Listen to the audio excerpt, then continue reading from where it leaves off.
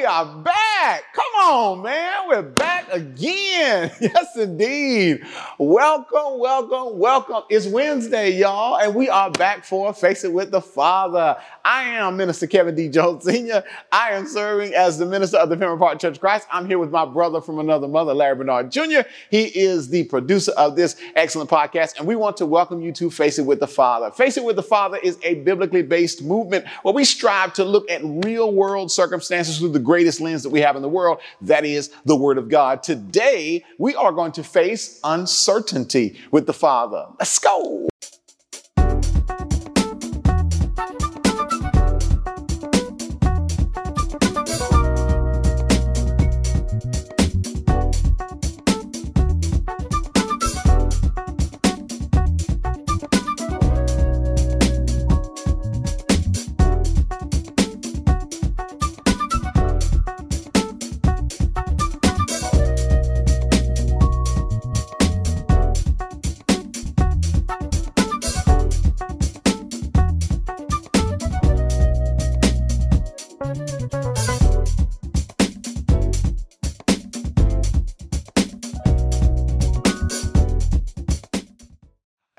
Once again, I am Minister Kevin D. Jones Sr. And again, we welcome you to Face It with the Father. As stated, today we are going to face uncertainty. Uncertainty, if you've ever wondered, well, you don't even have to wonder. We've all been there before. It's the space where you get in the midst of a situation or circumstances where you just don't know. I mean, try as much as you can to do all that you will. There are some points in life where you get to a space where you're at a lock, where things are unknown. You're living in a space of obscurity. That is what it is to be in uncertainty. If we were looking for the counter of what uncertainty is, to appreciate the counter, you'd have to fundamentally appreciate what uncertainty is. Uncertainty fundamentally is a lack of knowing, and the lack of knowing is not just a mental thing, but it is a historical thing. That is, it is one thing not to know, but to be in uncertainty means I haven't been here before. This is new to me. I don't have any idea. How does one counter the concept of uncertainty? Well, you counter the concept of uncertainty through wisdom.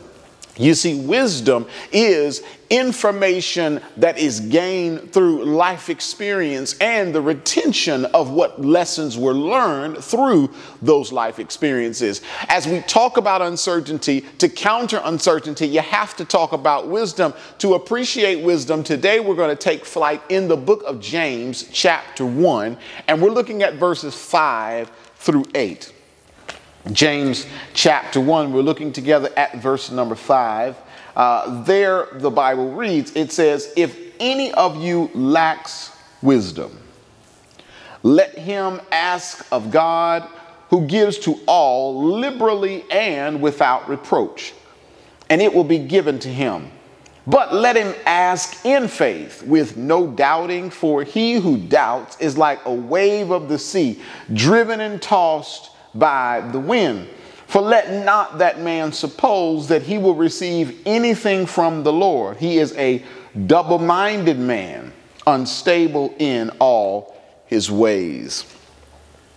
To appreciate the text, you have to understand the circumstances. Whenever we read the Bible, we must never forget that of the 66 books of the Bible, they all have an author, and an author who is in the midst of a God-ordained space of experience. And by the movement of the Holy Spirit, as we learn in 2 Timothy 3:16 and 17, we get a chance to see how God uses the man of God in the situation that he finds himself in life to minister God's will and God's direction for the people. James is no different. When we find James talking about the counter of uncertainty, when we listen to James talk about wisdom, we have to appreciate what's going on at the times. Verse number 5, the Bible says, if any of you lacks wisdom, let him ask of God, who gives to all liberally and without reproach, and it will be given to him. What you have to really ask yourself is not so much what he said. We gather what he said. You want to then ask, why did he say what he said? You see, when we consider the words plus the circumstances, it provides us with what we call context. To gain context, I want you to jump all the way up to verse number 1. The Bible would there say, James, a bondservant of God and of the Lord Jesus Christ. Here's the part you need to see. To the 12 tribes which are scattered abroad, greetings. Talking to those scattered abroad, he says, my brethren, count it all joy when you fall into various trials, knowing, James says, that the testing of your faith produces patience. But let patience have its perfect work, that you may be perfect and complete, lacking nothing. He then says, if any of you lacks wisdom, let him ask of God. First, let's appreciate what's going on. And then as we appreciate what's going on, let's appreciate the mind that James is striving to minister to those who have a heart to hear what he has to say. It starts off in verse number 1. It tells us that James is writing to the 12 tribes that are scattered. This scattering is not by choice. This scattering is a disbursement for the sake of life preservation. The church was under attack. It was under attack, and there was a need for the believers of God to make necessary moves in order to preserve their physical life. Acts chapter 8 gives us a snapshot of an instance of scattering. This could be the very instance that he's referring to, or it could refer to another one. But in the 8th chapter of the book of Acts, we find that Stephen has just recently been martyred. He's died for the faith, and his death has now impacted the health and welfare of the remainder of the church. Here is something to appreciate. We live in a day and era where I have the ability, the freedom to stand before you in front of this camera, you seeing my face and talking to you openly about the Word of God, faith, and Jesus Christ. I take into consideration an appreciative view that reminds me that that has not always been the case. There have been times in the history of humanity that talking about the Lord, standing for Jesus, could have been lethal, as we see at the close of the 7th chapter in the book of Acts. But at the 8th chapter, the Bible says, now Saul was consenting to that's Stephen's death. At that time, a great persecution arose against the church. Persecution is the physical threat and the intentional threat, literal threat, and the actuality of those threats against people of faith for exactly that, their faith. He says, at that time, a great persecution arose against the church, which was at Jerusalem, and they were all scattered throughout the regions of Judea and Samaria, except the apostles. And devout men carried Stephen to his burial and made great lamentation over him. Their hearts were broken. They cried. Verse number 3 says, as for Saul, he made havoc of the church, entering every house and dragging off men and women, committing them to prison. I am so thankful. I am so thankful for the tenacity of those spiritual giants during the dispensation of Acts. I appreciate them quite like I appreciate those giants of black culture who stood in the dispensation of slavery up until times of Jim Crow, the era of segregation, those who fought, bled, and died so that we could get at least a push closer towards the desired goal of equality that is still outside of our reach. But nonetheless, I'm so grateful for them because it was through their suffering that we have the ability to enjoy the progress that we've seen in this day and time. Well, Saul has created an act of hostility against the church. James, in James chapter 1, writes to the church as they are scattered. He writes to those Israelite believers, those who are faithful in Jesus Christ. He writes to them as this persecution has grown, and he's telling them, my brethren, I want you to find joy in this set of challenging times. That's what he tells them. He says, count it all joy when you fall into various trials, knowing that the testing of your faith produces patience, but let patience have its perfect work so that you can be perfect and complete, lacking nothing. That is, James is wiring the mind of the early church to understand that there is actually good growth that is experienced in this moment of tragedy and grief. I don't have to ask you. Somebody, I'm guaranteeing even someone right now is watching this and you're hearing that and you're like, but how? I mean, how is that? Can you imagine that someone would suggest to you that suffering has a positive purpose, that going through this moment of travail and adversity is going to lead to a better quality, a better position of life? You'd scratch your head, and you'd say, how? You just don't understand. Well, then it makes all the sense now.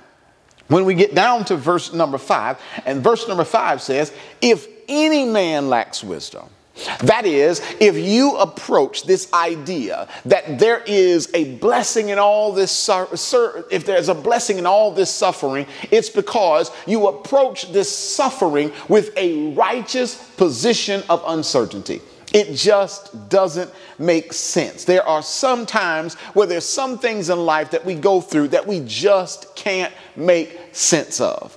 I just don't understand why this would happen or how this could happen. I don't understand why he would do this or why she would do this or why they would allow this or why this would happen. There's some things that happen in our world, in our space, in our midst that leaves us in a space of rich uncertainty. We just don't know how to operate. James is saying when you find yourself there, you don't have to rest in uncertainty. James says you can counter uncertainty. James talking to that first century church that scattered as a result of the persecution, that church that he's now telling, I want you to know that there is a space of joyful development that's going to happen in all of this. And you've got to let it take its time. You can't rush it. You got to let it take its time, because if you allow yourself to endure, to go through this suffering, it's going to build you. It's going to make you better. If you're at a space where you just don't understand, James is saying, if you don't know how to connect the dots on all of this, he says it's simple. If you lack wisdom, just ask God to give it to you. James' point to us is, when I get to a space where I don't know, I must never forget that I know the one that knows the things that I don't know. James says when I get there, I ought to ask of God. But listen to what he tells us about it when he talks to us about it. He says, if any of you lacks wisdom, let him ask of God, who gives to all. That all is profound. That is, if any man desires to be informed by God, God is willing to impart information to whomsoever is willing to ask. He says God gives to all. There is a stipulation to how we receive. We'll get to that in a moment. But God is opening the door to the realization of the fact that the things that you need to know that you don't know, you can literally humble yourself and approach him. God says he gives to all, and he gives to all, as he says, liberally. That is generously. That is, God doesn't piecemeal the knowledge that you need, but God is ready to let his knowledge overflow on you, to dump on you. Does that mean God will give you all the keys and the answers to life? Absolutely not. We know that the Bible tells us that God informs us that when God talks to man, he says, my thoughts are not your thoughts, and my ways are not your ways. For as high as the heavens are above the earth, so are God's ways from man's ways. That is, there are just some things that God knows that we're never going to know. But in the space of where we are, this stuff that we do know, how many of you all know that there are things that we do know that we really still don't know? I mean, the things that I'm in the midst of, this ground level, human level stuff, this experience of COVID-19, this observance of the racial hostility, even the things that I can see, I still don't fundamentally understand these things. God is saying, if you give it time, and if you're willing to approach me, God will guide us to a space of greater understanding concerning the things that are in our midst. Stay with me. It makes greater sense as we develop the premise. But what I want you to know is the Lord is informing us that when you get to a point where you don't know, you can seek his face, because God will give you the things that you don't know because he knows the things that you don't know. Well, how do I find solace in that? Well, I find solace in that when I understand that God says he'll give to me liberally, and the Bible says he gives me this knowledge without reproach. That is, he's going to give me as much as I need, and he's never going to make me feel less than when he does it. He's not going to talk down to me. He's not going to make me feel inferior. He's not going to make me feel stupid. God's going to ensure that as he imparts quality to me, he's imparting words to me that's going to help me, that's going to build me, that's going to better me. I keep that thought, and I consider verse number 6. The Bible says there, but let him ask in faith with no doubting, for he who doubts is like a wave of the sea driven and tossed by the wind. See, the Lord says he gives knowledge to all, but here's what we've got to know. While the Lord is opening the door for everybody, not everybody's willing to walk through the door that he's laid before us. You see, the Lord is suggesting to us that there is a space where we can come into a greater awareness. We can reach greater solace. We can have a peace of mind. We can walk with a measure of certainty in the midst of uncertainty. You don't need the answers to have clarity. God says he can provide it to you. How do you get it? The Lord suggests that if we want it, we have to approach him with faith. That is, I have to approach God knowing that the things I don't know, he certainly does know. Why is that so profound? That's so profound because God is teaching me something. I can approach God with certainty and confidence because only in God am I greater than myself. Only in God am I greater than myself. I know that doesn't even make sense. I mean, literally, if I'm 5'8", I'm only 5'8", and I'm not going to get any more inches than that. I'm suggesting to you that while that may be truth of my physical height, that's certainly not true of my spiritual stamina, my spiritual ability, my spiritual tenacity, because God would suggest that in him, if I'm right here, allowing God to empower me can take me from here to here. God suggests that the things that you lack, I can give them to you. I can make you better than you are if you'll do one thing, and that is trust me. Why is it so essential to trust us? Because we've got to understand that the glory of God has never come from us. The glory of God has never come from what we know, what we do, what we have. The greatest glory from God comes when we allow God to begin to direct, to guide, to minister, to move in our midst in his own power and his own way. Meet me, if you will, in 1 Corinthians chapter 1. After we depart just for a second from the book of James, 1 Corinthians chapter 1, Paul talks to the church of Corinth, and Paul is beginning to help them to see the power of what it is to have a space and a measure of deep trust and faith in God. In 1 Corinthians chapter 1, we're looking together at verse number 26. The Bible says, for you see your calling, brethren, that not many wise according to the flesh, not many mighty, not many noble are called. He says in verse number 27, but God has chosen the foolish things of the world to put to shame the wise, and God has chosen the weak things of the world to put to shame the things which are mighty. Why is that so profound? The Lord is suggesting that he takes the weaker things and he uses the weaker things to overthrow the stronger things. And he takes the smaller things and he uses the smaller things to overthrow the bigger things. The reason why that is because we know by faith that the greatest of our capacity and strength as human beings cannot compare to the frailest of strength in God.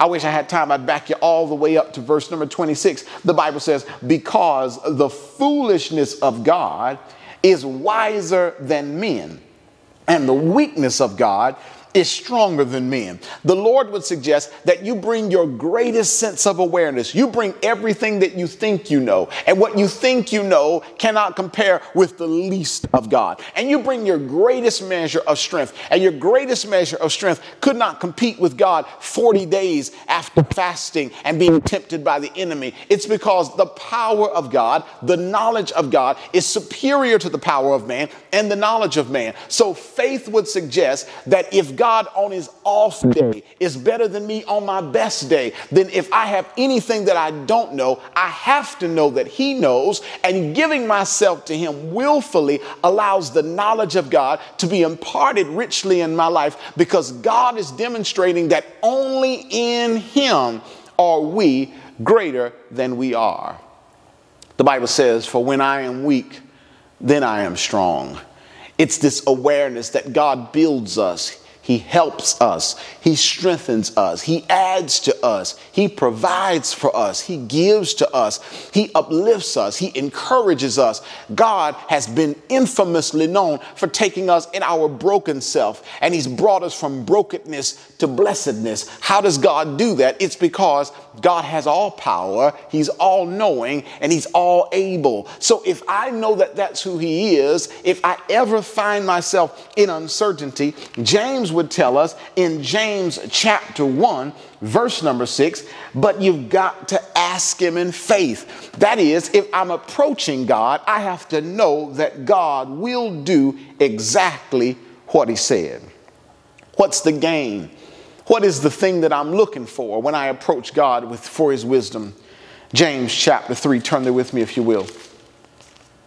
In the 3rd chapter of the book of James, I want you to look with me at verse number 13. It says, who is wise and understanding among you?